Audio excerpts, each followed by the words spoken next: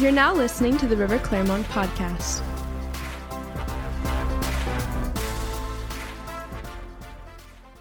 You have to take authority over your carnal mind. It will sit there and it will tell you that the things that the preacher is saying is not true, but the things that the preacher is saying is from the Word of God. And the things that the preacher is saying is meant to do something in your life. And I get it. I grew up in church. There's a lot of nonsense that goes on. You listen to some people's messages and you're like, what? Excuse me, but how do I apply this to my life? What is the purpose of this sermon right now? So today, I just want to honor Pastor Caleb because I asked him if I could give you this message. It doesn't often happen. Sorry, I'm trying to find my notes here. It doesn't often happen that Sunday falls on this day. This day it's a very special day. Today is my sister's 38th birthday. My sister is in heaven. And she has been for it'll be 20 years, December 25th. She was super dramatic, so she had to leave the earth Christmas morning. But, so I don't want people to cry. I might get choked up.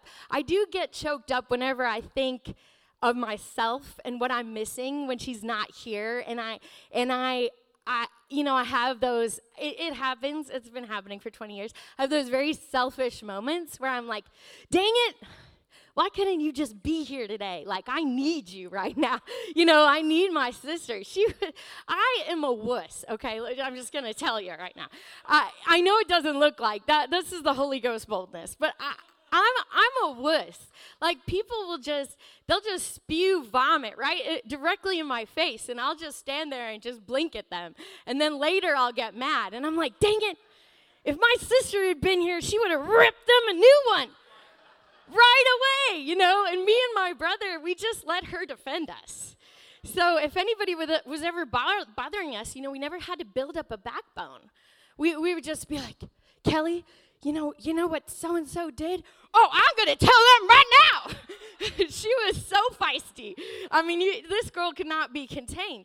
So the title of my sermon today is He is Still Faithful, or Beauty for Ashes. And amen.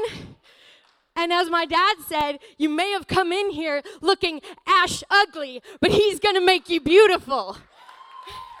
Amen. It all depends on the perspective of how you look at it. So I hear this question all the time. You probably see it all the time. Why do bad things happen to good people? Okay, Genesis 3. You can go home and read it. Whole chapter. Highly recommend it. Okay? Adam and Eve, living in perfection, in the garden, a tree they weren't supposed to eat. So there's the one tree, the one fruit. It was forbidden. And like the devil has been doing since Genesis, he lied. He took God's own words and he twisted it. And he said, but did God really say? But did He really say? I think God is trying to keep something good from you. So eat this fruit. And it does say fruit. Everybody likes to joke that it's an apple. It's hilarious.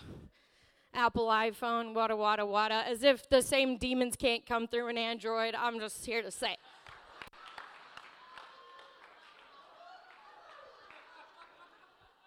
Hilarious. I always am like, no. The fruit they ate, we're going to have to get to heaven and watch the recording. We don't know what it looks like. Anyways, so we live in a fallen world. That was the fall. So we live in a fallen world. So things are broken. Things are twisted. But the Lord comes to heal and restore, okay? All right. Fallen world, anything but perfect. Heaven, perfect. God, perfect. God, good. Devil, bad. every entertaining movie you've ever watched has always had the light fighting the darkness. Two things can be true at the same time. God can be good and the devil can be bad. Amen? So, of course, everybody in this room has a phenomenal testimony. We've all suffered through various trials.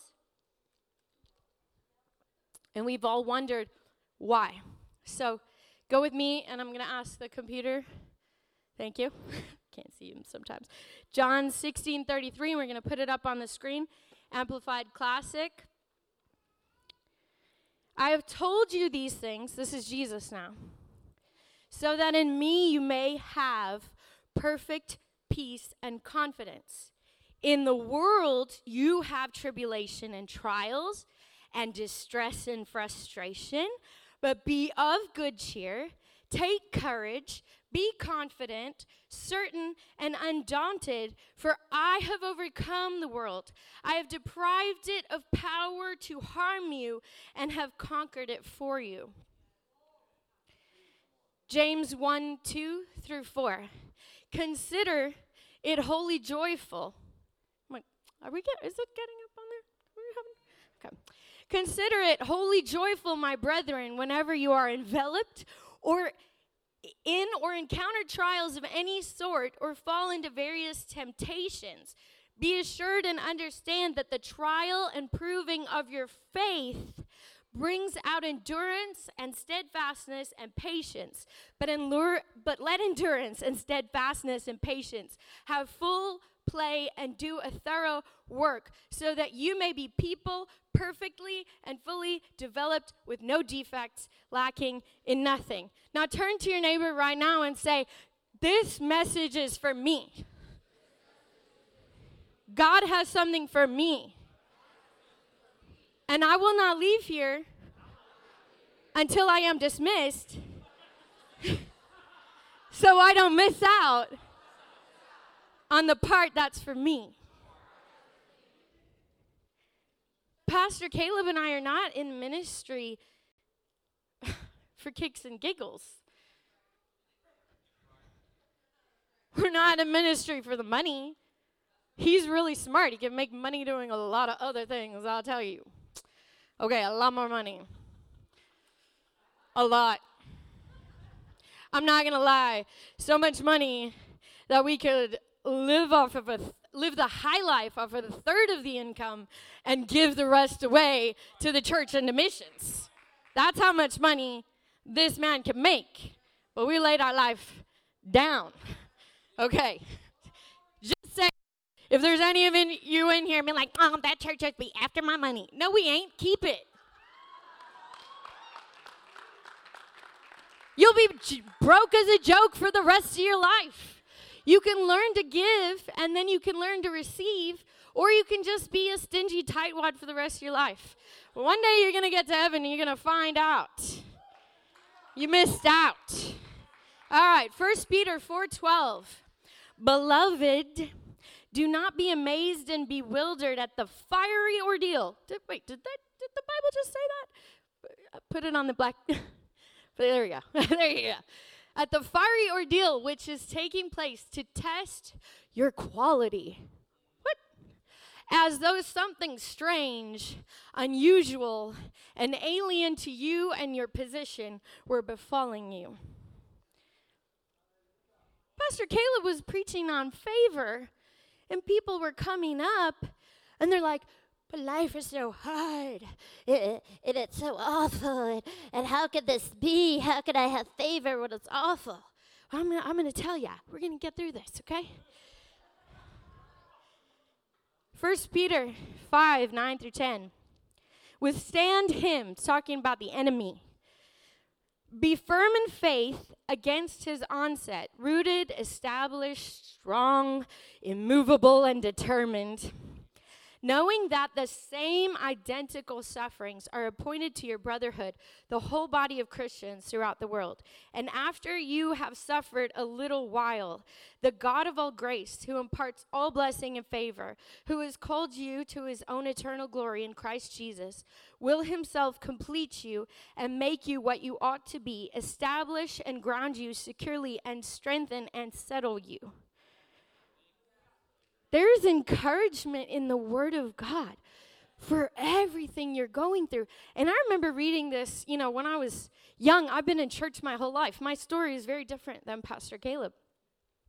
And when I was younger, you read Fox's Book of Martyrs. And so in my mind, I was like, oh, yeah, get geared up, for the whips and the chains and the prison and like the pulling my hair out and, stripes and just horrible things. But this is what you get prepared for as a child growing up in a Pentecostal church, okay? But then you grow up and you're like, Lord, what I'm suffering through just doesn't look like what I expected. What I'm suffering through looks like people misunderstanding me. What I'm suffering looks like people lambasting me and questioning my motives online. I didn't expect this, God. I expected something different. I expected to be tortured for Christ, not misunderstood.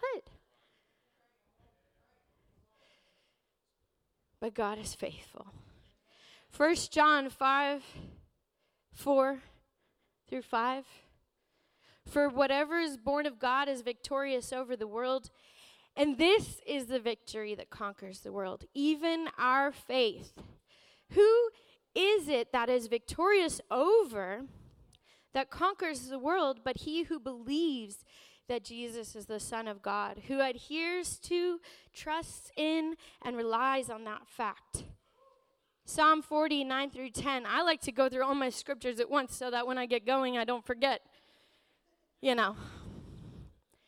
I have proclaimed glad tidings of righteousness in the great assembly, tidings of uprightness and right standing with God. Behold, I have not restrained my lips. As you know, O Lord, I have not concealed your righteousness within my heart. I have proclaimed your faithfulness and your salvation. I have not hid away your steadfast love and your truth from the great assembly. Amen. Thank you, Lord. So, I'm the firstborn child. And 23 months later, my parents were already in the ministry. My dad had been ministering since he was 18. And then he married my mom. And my mom had only been saved since she was 17. So then she had me at about 19. And 2 years later, she has my sister at 21. Now, they were in a faith church. Now, don't get me wrong. I love the word of faith because it's biblical. Because the Bible says that God himself created the whole world with his words. And we're supposed to be like him. So whatever words that come out of our mouth, we're actually framing our world with our words. And people, they will mock you for it. They'll say, you're just name it, claim it, and frame it. But here's the deal. Whether they believe it or not, they've actually created their own world. And then you'll hear them complain. And you'll hear them be like, well, everything's awful. And then you'll look at their life and you'll be like, everything actually is awful in their life.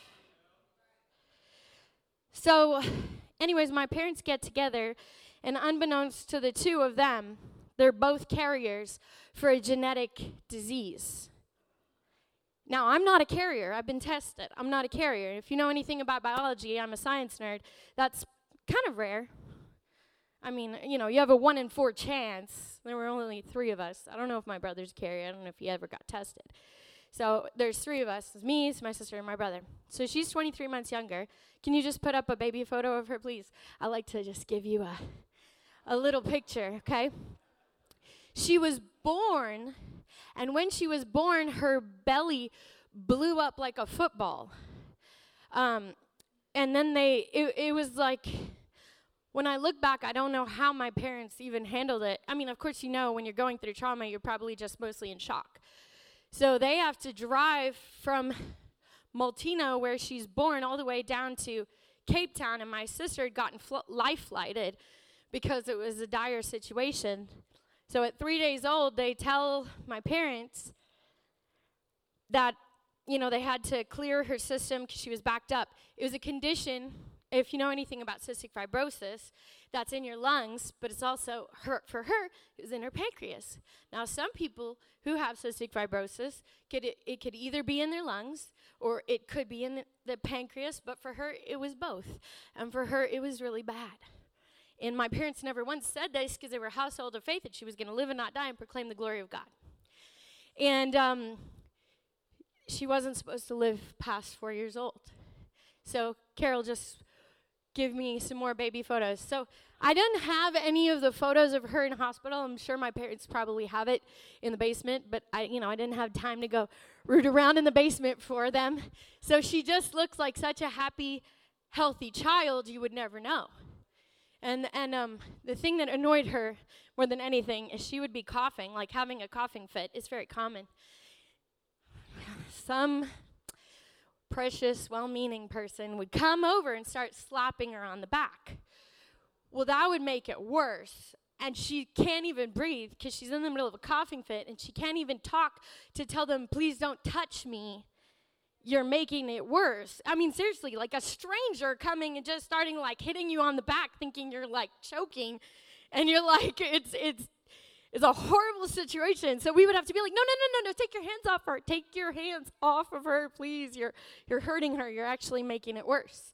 So nobody would ever know that she was sick until she had a coughing fit, and then they thought, well, it's just bronchitis or whatever. So it's like a thick mucus that settled in her lungs. So basically, every single infection that came down the pike, like a bronchitis or pneumonia, would settle in her lungs, and then she would have to be hospitalized, and then she would have to have all the treatments, and till she got better and she could be released and be her sassy self. She was still sassy in the hospital. This is like the only picture where she just got a normal face. Everything else, she's just smiling. She's always looked happy. Look at her. That's me and my brother, just for reference. So, she lived more of life.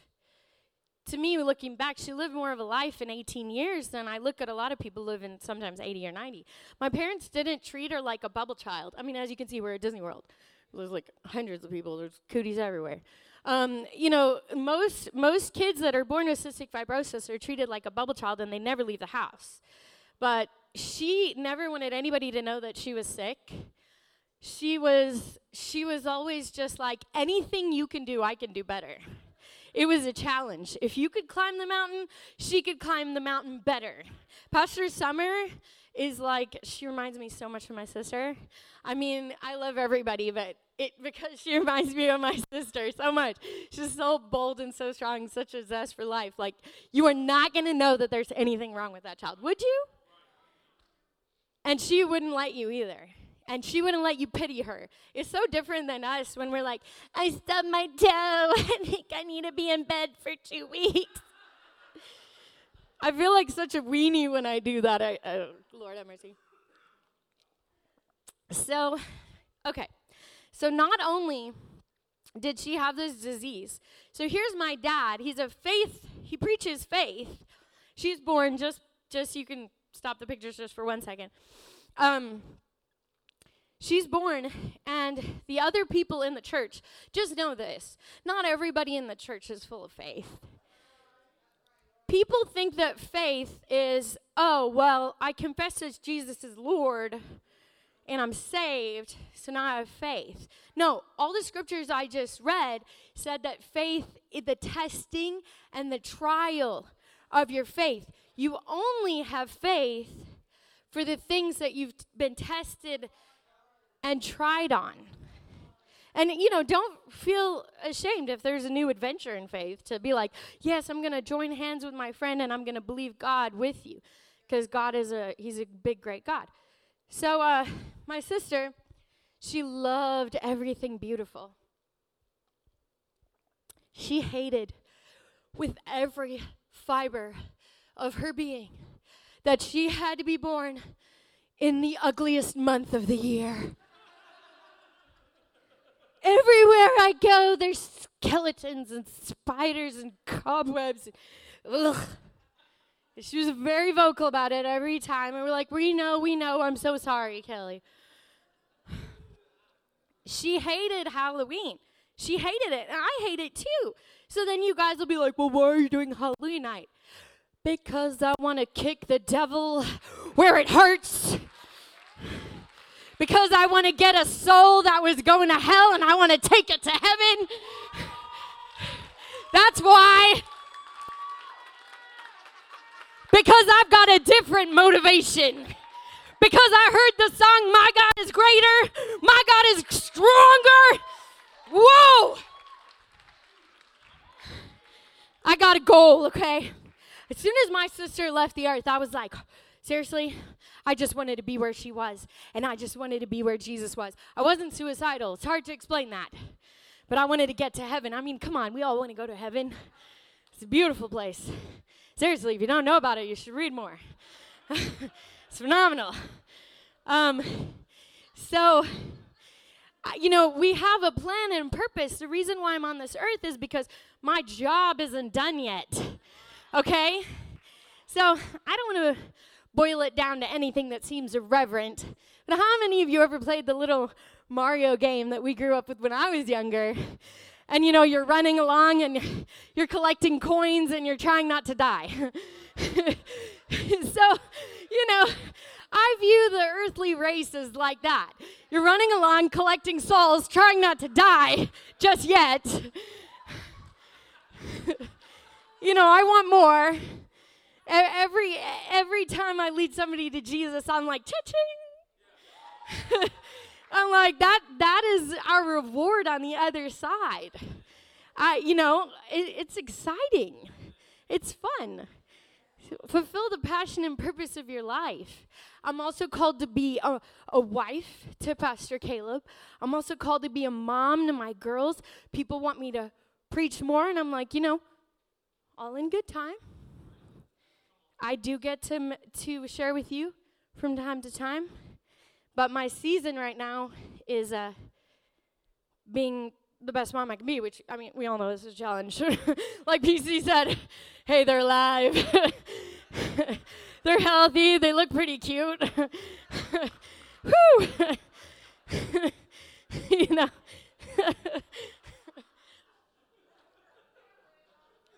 So you can switch to some more of the pictures. So this kid, she was an inspiration. And she still is. She just always looked radiant, always looked beautiful. Never knew that she was sick. And, I was looking through the photos. I was like, there's barely a photo. She's not just smiling, just happy. That in these photos, she looks more like my dad. And Ellie, I didn't call her Kelly because I wanted her to have her own name. And then when she messed up, I didn't want to be calling my sister's name, you know what I mean? If I got upset with her. And Ellie is was named in honor of her aunt, but she's very, her personality and looks, and it's very similar, really similar. So that's my graduation. This is the first time she had to be on oxygen. She went on oxygen when she was 17, and that's her holding Taylor, my oldest daughter. So thank you, God, for that. She got to hold her. You can put it. Okay, so her name meaning is brave, a warrior. Yes, she was loyal to the death. She would scratch anybody's eyes out for you. Encouraging. She was always encouraging. Insightful, youthful, jovial, personable, adaptable. That's her. That was her. She had to adapt to so much. She had to adapt to being poked and prodded and tortured. Put it to black screen now. While she was in the hospital, and she could tell a bad nurse from a good nurse when they walked in the door. And when she knew it was going to be bad, it was going to be bad. And they would take 7 times just to find a vein, That girl, she was like a human pincushion. So there was a sad side. But anyway, so growing up, she's going to God's a healer. So at 11 months, she almost dies again. So 3 days, 11 months, and God healed her. Then at 3 years old, my dad, he said, you know, he's going and having meetings, praying for people, and they're getting healed of like stage 4 cancer, ears opening, people coming out of wheelchairs, people getting off of crutches, and then he goes home and he looks at his daughter.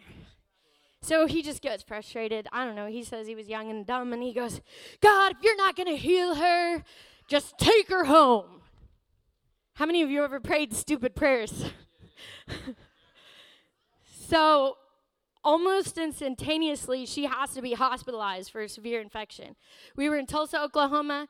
It was called the City of Faith. It was actually a Christian hospital at the time, and it was a Christian doctor who said, I'm sorry, it doesn't look good. All of her stats say that unless God does a miracle, she doesn't have 24 hours to live. So my dad went away. He got in the car, and he prayed a prayer of apology to the Lord. And he said, Lord, I don't care. Can I just keep her, please? I'm so sorry that I ever prayed that. I don't fully understand that, and I don't expect you to either. We know in part, and we prophesy in part. It's right there in the Word. One day we'll know. One day we'll know. When the veil has been lifted, we'll know it all. So she turned right when he prayed that prayer. And God gave her another healing, and she came up out of that hospital.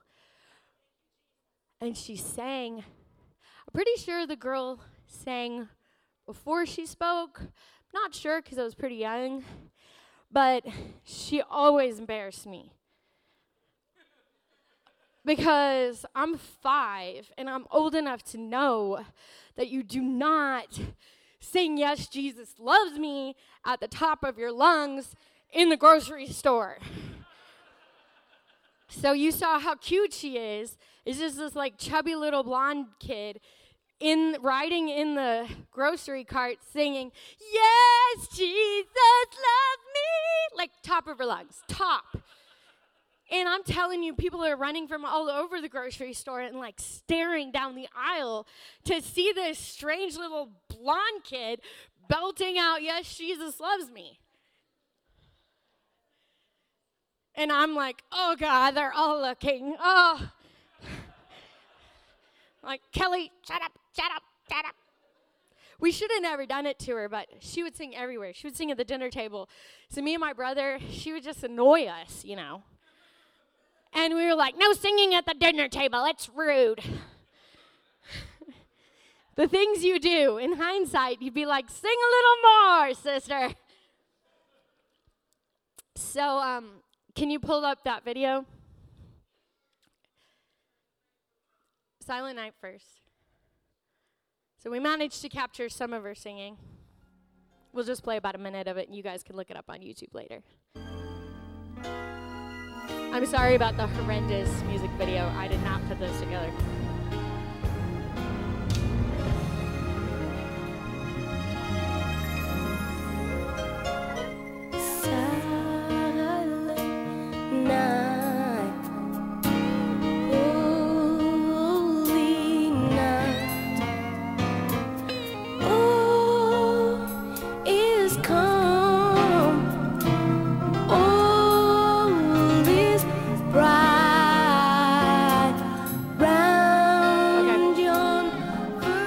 So she sang with 30% lung capacity. We had a recorder in the recording studio, like when she got older, because she would cough in between singing. But she would get up under the anointing, and she would sing "Let Your Fire Fall" for about an hour. And the Lord would preserve her life. I really want to find that footage and put it on YouTube because it will bless you. But she was so amazing. So my parents didn't know I could sing because she had always so embarrassed me that I was a secret singer. In my room where nobody saw me, in the shower maybe, but it was a complete secret. So I remember one time my dad thought it would be so cute, and it would have been, right? And he's like, I'm going to get the girls both up to sing, Yes, Jesus Loves Me. I'm 5, she's 3, and we were like, we were on the flat part of the stage, but there were like mic wires running across. I don't know why. But anyways, before I learned to be obedient to, the minister of the house, I was 5, okay? Some grace. And he wants us to sing, Yes, Jesus Loves Me. Well, you know what? I didn't want to sing, Yes, Jesus Loves Me. So I held the mic and I didn't sing a thing. And so my sister starts belting it out. She's only 3. And she turns and she realizes that she's all alone in singing this. And she just drops the microphone, runs away, trips over the mic cord, starts crying her head off. And that was the last time we got to sing together for many years. Could have been singing from a lot younger of an age if I just done what I was told. Live and learn. So then I actually had vocal lessons when I was 15, and my dad found out I could actually sing, and he kicked me up on stage so fast it made my head spin. And honestly, if he hadn't pushed me out of my comfort zone, I would still be just singing in the shower. Because I was straight terrified. I was not the crazy lady that you see now with boldness, unashamed. I was not that. I was like, white-knuckling the microphone. Okay, you can play the next video. In this video, I'm singing with my sister, and I'm so glad she's there because I'm only 16. And this is at Madison Square Garden. There's 20,000 people there. Let your presence fill this place. How we long to seek your face as we worship and adore you, Lord. Let your spirit rain upon us. Let your mercy overflow. Okay, so I was so glad. That was the restoration, from her running away when she was 3. So it took how many years later? 11 years. So I got to sing with her again, and I was so glad she was there. And she had her eyes closed, and I was like, "Dear God in heaven," so lift me with your hand. It's straight terrifying. So. Takes a long time to get comfortable. So my sister, she was just, I don't know, she was vivacious. But a lot of people, when somebody dies, they just, they're an angel with wings on and they're perfect and they've never done anything wrong. I mean, like I said, she would embarrass me with her singing, but the other thing she would do is we would be walking into Publix or whatever, and somebody's outside smoking a cigarette, and she'd be like, I mean, just that loud. And my eyes, I was like, oh God, run away, run away. And she would be like, how can anybody smoke when they have good lungs and they're ruining it with a cigarette? Ugh. I mean, I would give anything to have good lungs. And she would just go off. And I'd be like, oh, dear God. It was horrifying. So, she had her moments. Turn to your neighbor and say, I'm human. I'm a work in progress. Thank you for putting up with me if you're the wife or husband. Thank you, baby. So we went through all that, and then the doctors had said she wouldn't live past 4 years old, and she lived a better life. She rode camels. She ate kangaroo in Australia. Don't get sad. They're like rats over there. They're everywhere. She tried, she was adventurous. She tried things. She climbed mountains. She saw more of the world than some people do in 90 years of living. We took her around traveling. She got to sing. We squeezed every drop of life. She had a full life. Because of her disease, she never grew up. She never went through puberty. So she always, was upset with that she still looked like a 12-year-old, and people would call her a 12-year-old. She was just a little shorter than me. And but she was really skinny and just never, crossed the threshold to become a woman, which is extremely frustrating when you're like 16, 17.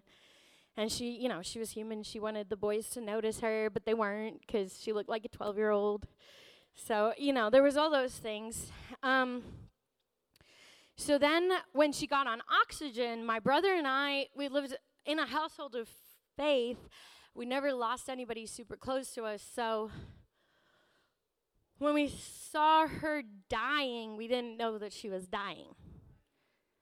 And when she went into hospital, we thought it'll just be like every other time where she had to go in a hospital, she had to get a treatment, and then she'll be back out again, just like every other time.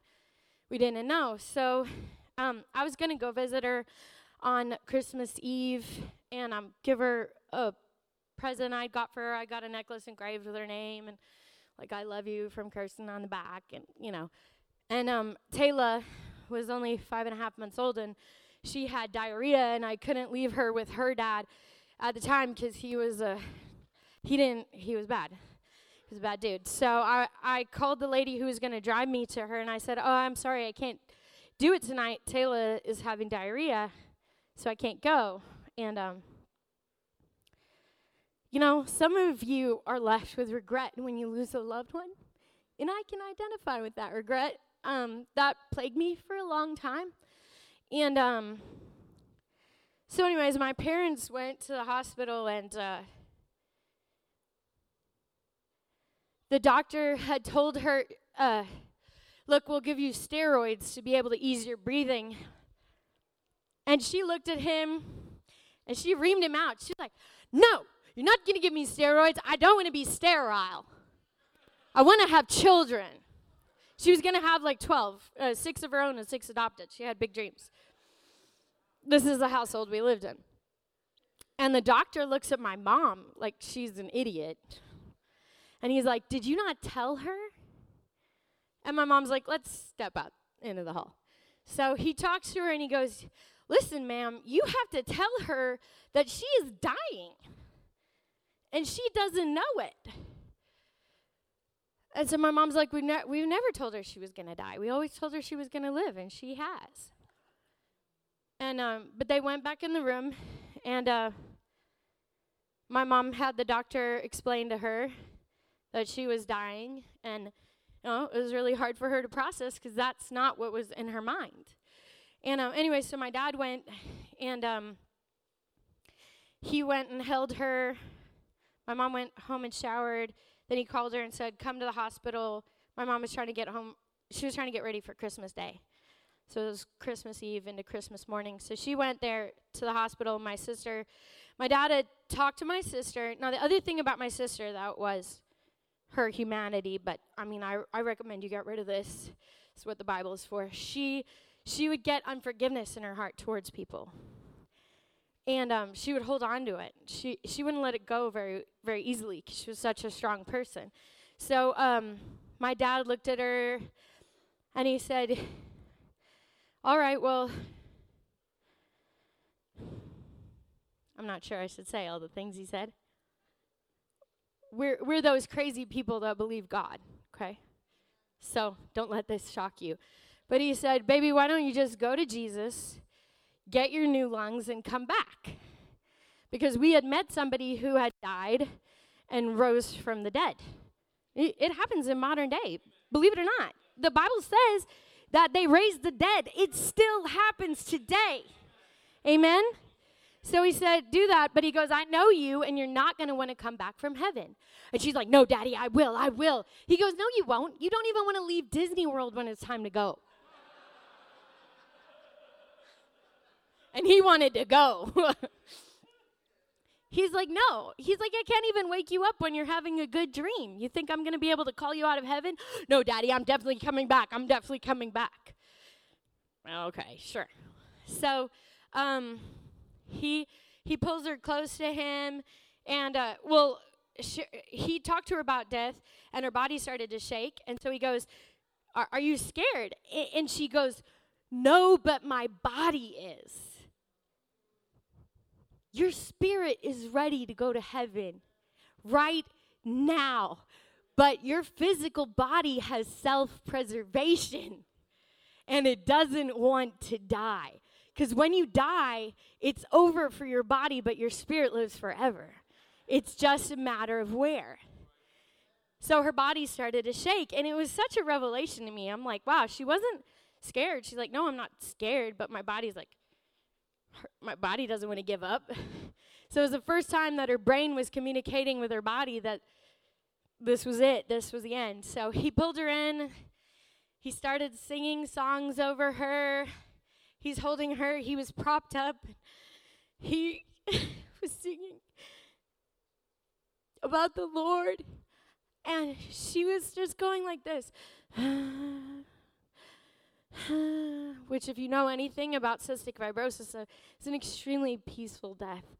She left very peacefully, 4:30 in the morning on Christmas morning. And at 5:30, I got the call nobody wants to get. I still to this day have PTSD from early morning phone calls. That's why there's very few people that have my phone number and very few people in my favorite list that can disturb the sleep setting, if you know what I mean. I'm like, if you died, I'll find out about it tomorrow. I ain't doing it. Okay, so I wake up and my dad says, baby, your sister's gone home. And I'm like, what? I'm still asleep. So my brain is just like trying to like wake up and I'm like, what do you mean? What are you talking about? We were supposed to go to the hospital. We were going to have Christmas there with her. We were going to see her. And then, like, just, all the emotions just flood you. You're trying to process what, how, where, when, and you're just waking up. And it was horrifying in that moment. But now, this Christmas will be 20 years, and you can look back. And you can look back over the people that you've lost, the loved ones that you've lost, and you know all their flaws and you know all their failures, but you can say, God, what can I gather from their life? What was it that inspired me about their person? Can you put the tile up, Carol? We found out years later that she wrote this on a ceiling tile that was placed in the hospital. And she dated it, Kelly, you can see it etched in the side. Kelly,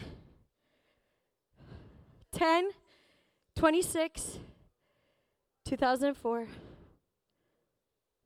Sorry. It's hard to see, okay. What you are about to read is not a myth. It did happen. 2,000 years ago, a man named Jesus, the Son of God, traveled and healed people in God's name. For doing this, he was taken and crucified on a cross. He knew it would happen because he had to do it to fulfill the word of God. He died on that cross and went to hell to pay the price for our sins. 3 days later, he rose from the dead. Ask Jesus to forgive your sins. Accept him as Lord and you will be saved. Find a Bible for more info. God.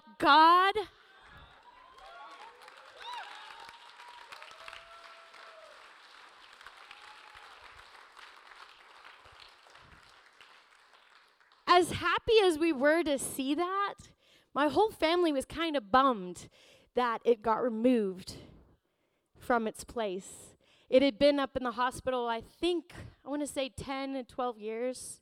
It had been on the ceiling of a hospital, so whoever was in that room, her life was still testifying to the love of God.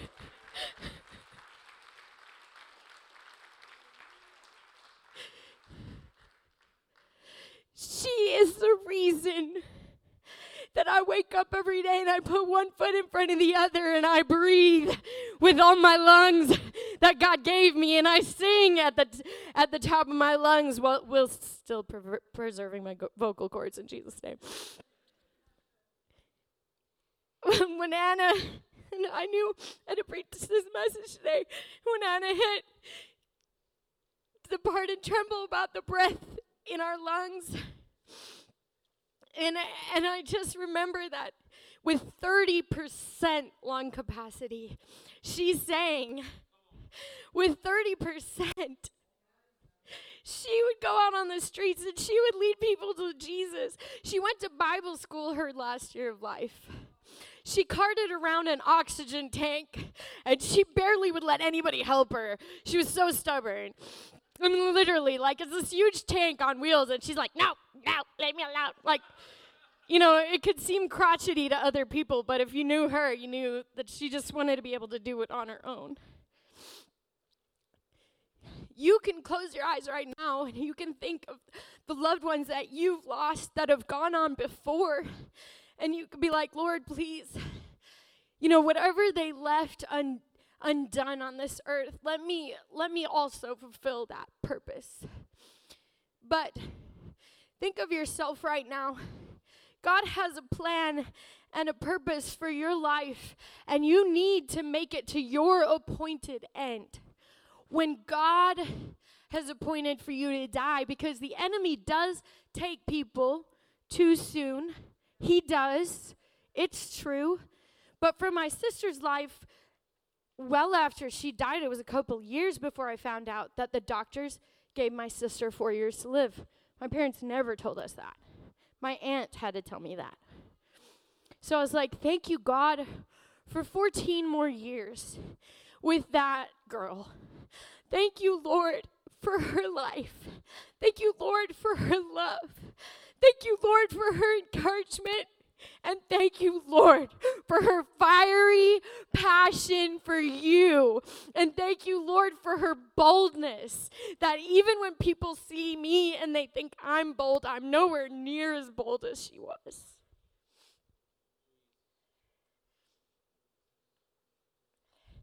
He gives beauty for ashes. There are people, as a pastor, we know that there are people all throughout the body of Christ that are hurting and they're in pain, but God doesn't want you to stay in your hurt and in your pain. He wants you to be delivered and He wants you to be set free. And the reason why I told my sister's testimony today is, number one, it's in memoriam. It's her 38th birthday, even though she's had them in heaven, 19 of them. She's been up there longer than she was down here. But I want her life to encourage you, to inspire you, to pick up the mantle and be like, look, you don't have to do anybody else's job. You just have to be a light in the darkness, in the school that you work in the business, amongst your coworkers, in the cubicle, on the Zooms. You need to get full. You need to come to church, be with the body, be encouraged in the Lord, love on one another, live for others. Guys, the world tells you self-love, but self-love is the most unfulfilling thing that there could possibly be.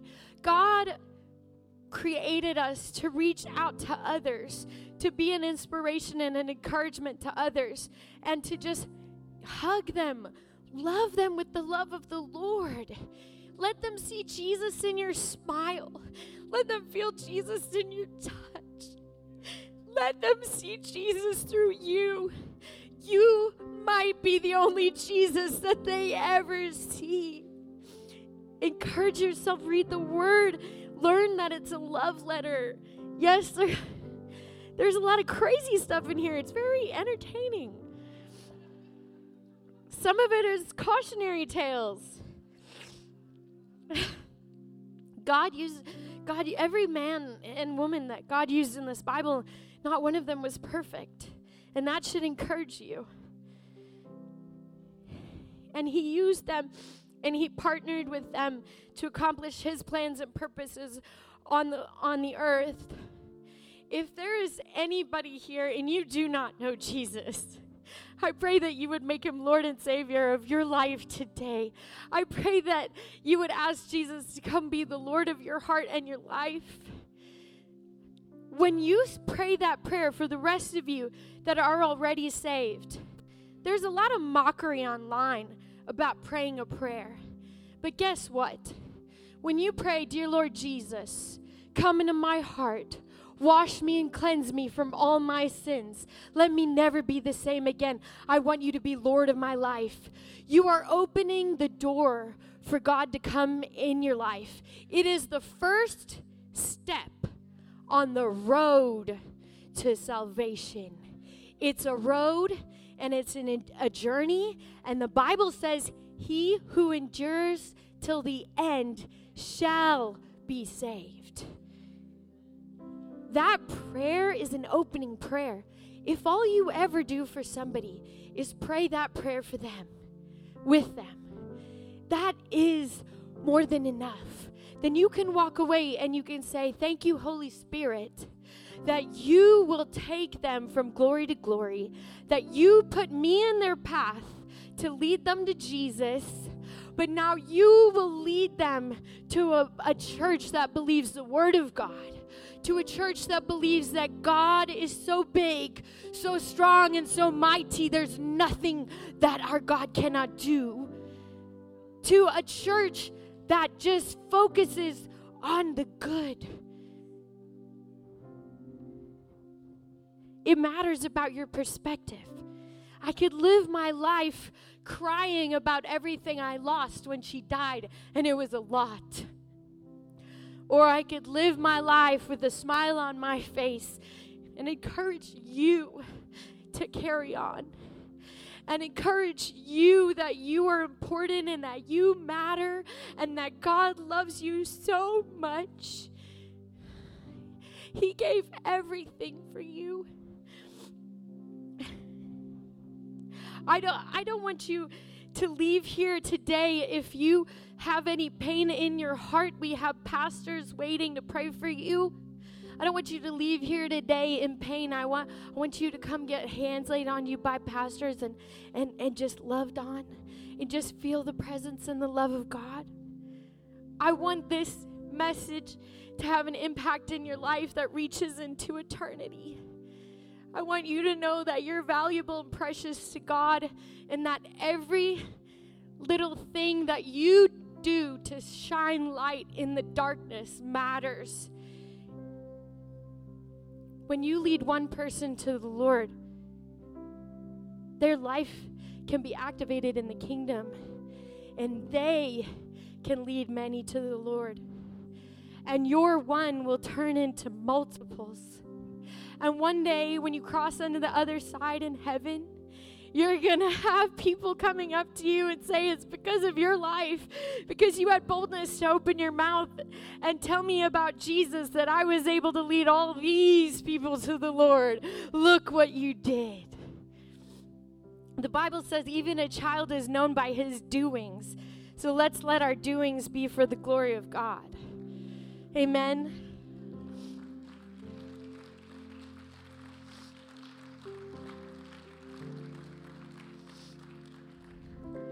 I don't often tell my testimony. That's only a third of my testimony about the fire I've walked through. That's why I get a little crazy up there when I'm like, walk me through the fire, do what you are famous for. Because he has walked me through the fire. And you can tell all of our singers that have really walked through the fire, they sing with passion. It just can't. You can't. You can't unless you've been through it, okay? So that's why I'm crazy. If it helps any of you understand. Hopefully you know I love you like crazy. Hopefully you know. Look, it's not always, we don't always get to hear the testimonies of what God has done in the lives of people here.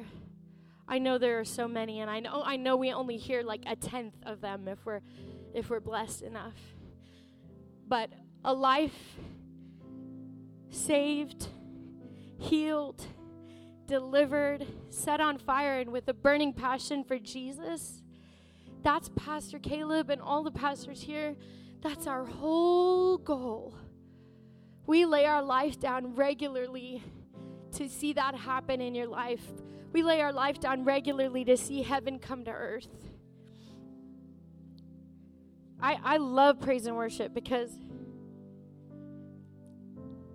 if I can get into that place where I can feel heaven meet earth. You know, everybody talks about the great cloud of witnesses looking over at you. They can see you when you're in God's presence. He protects them from your sadness and your darkness. He doesn't let them experience that in heaven. They can see you when you lead people to Jesus. They can see you when you're in God's presence. So for me, my sister, and others that have gone on before that I dearly love, I love to worship because I'm right there. I'm right there in heavenly places. I'm worshiping God along with her. I'm singing with her again. I'm praising Jesus with her again. I told somebody yesterday, it was my brother Ankit. I said, look, 88 pearly gates. He's like, no, come on, you need to live to be 96. I was like, no, 88's long enough. I've been waiting a long time to see my Jesus' face and God the Father and my sister, my uncle, my granny and my grandfather, and who knows who else will be up there by the time he calls me home. My father-in-law passed away our first year as pastor here. We hadn't even been pastoring a whole year, and he passed away in December. Not on Christmas Day. Thank you, Dad, for that. It was still Christmas, though. Christmas time. He lived to be 65, so I was grateful for that. Could have kept him till 88. That would be fun. I loved him. I didn't mean to make everybody cry today. Thank you, Jesus.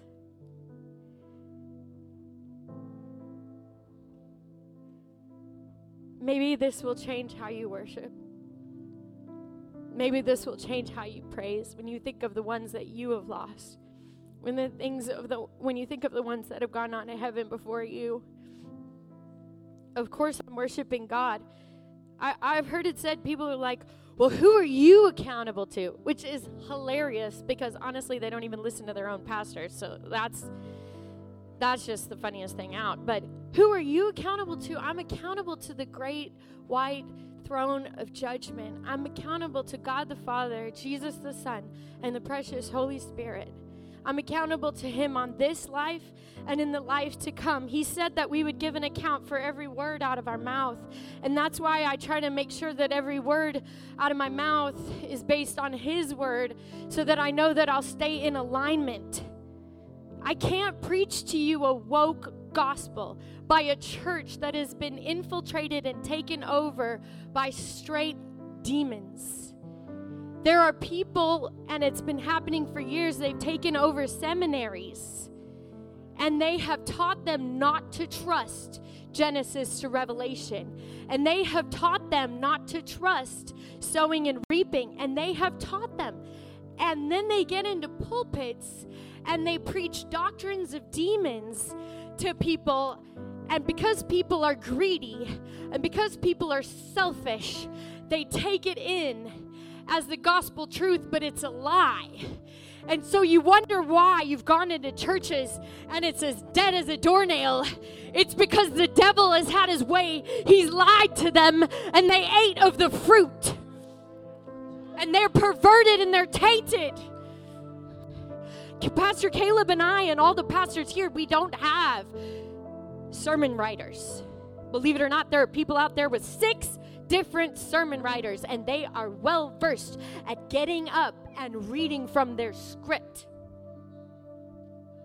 Our sermon writers is the Holy Ghost and fire, upper room power. It fell upon me, I talked in tongues. So they come in and they see you as crazy. They see your eyes burning like fire. Well, guess what? My Jesus looked like that. Guess what? My Jesus offended the religious. He drove them away. He probably just wanted to get some peace and quiet, if you know what I'm saying. He said crazy things like, unless you eat of my flesh and drink of my blood, the crowd disappears. He's asking us to participate in cannibalism. He didn't even try to explain it. He was just like, good, I thought they would never leave.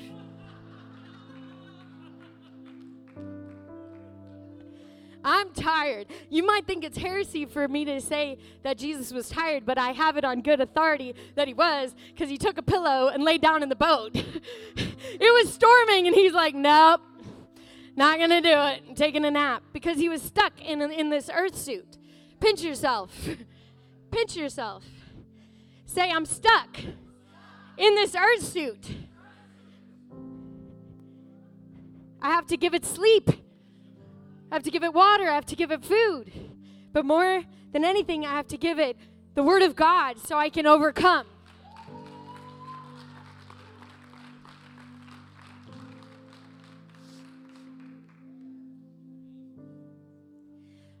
In May of 2019, Pastor Summer has told us before, so I'm allowed. Pastor Summer collapsed in her heart. And the doctor said that unless she got a heart transplant, she never told any of us this, but I felt it.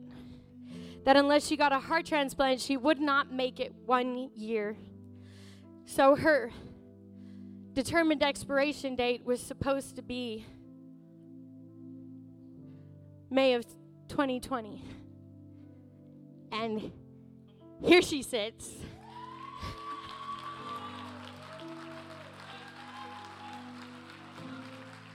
And to God be the glory, but Pastor Summer is just as beautifully stubborn as my sister. And I know that's why she's still with us today. And she knows she's here for a purpose, and she's here for a plan, and she lifts us up, and she encourages us, and she's the wife to her husband, and she's the mom to her children, and she's going to live and not die and show forth the glory of God, and she's going to see her grandchildren. And she is going to impart her radical faith to her grandchildren. And she is a living, walking, talking, breathing testimony of the goodness of God through trials, through sufferings. She has persevered. A lot of you in this place have too. Those that haven't, I want you to get with somebody else and encourage each other in the Lord. Encourage each other to keep going. So when Pastor Caleb was preaching on the favor of God, this is the favor. That even though, yea, though I walk through the valley of the shadow of death, you are with me. Your rod and your staff, they comfort me. And I have walked through a lot of valleys and a lot of shadows. And I know a lot of you have too. And I hope that this encourages you to keep going. If there's anybody, always know this. These altars are open for you to come up and you to get prayer from these pastors that love the Lord with all their heart and mind and soul. Pastor Caleb, will you help me close out the service today? Thanks for listening to River Clermont's podcast. We pray you were greatly blessed by this message. If you'd like to keep up to date with what's happening at the River Clermont Church, visit us at riverclermont.com.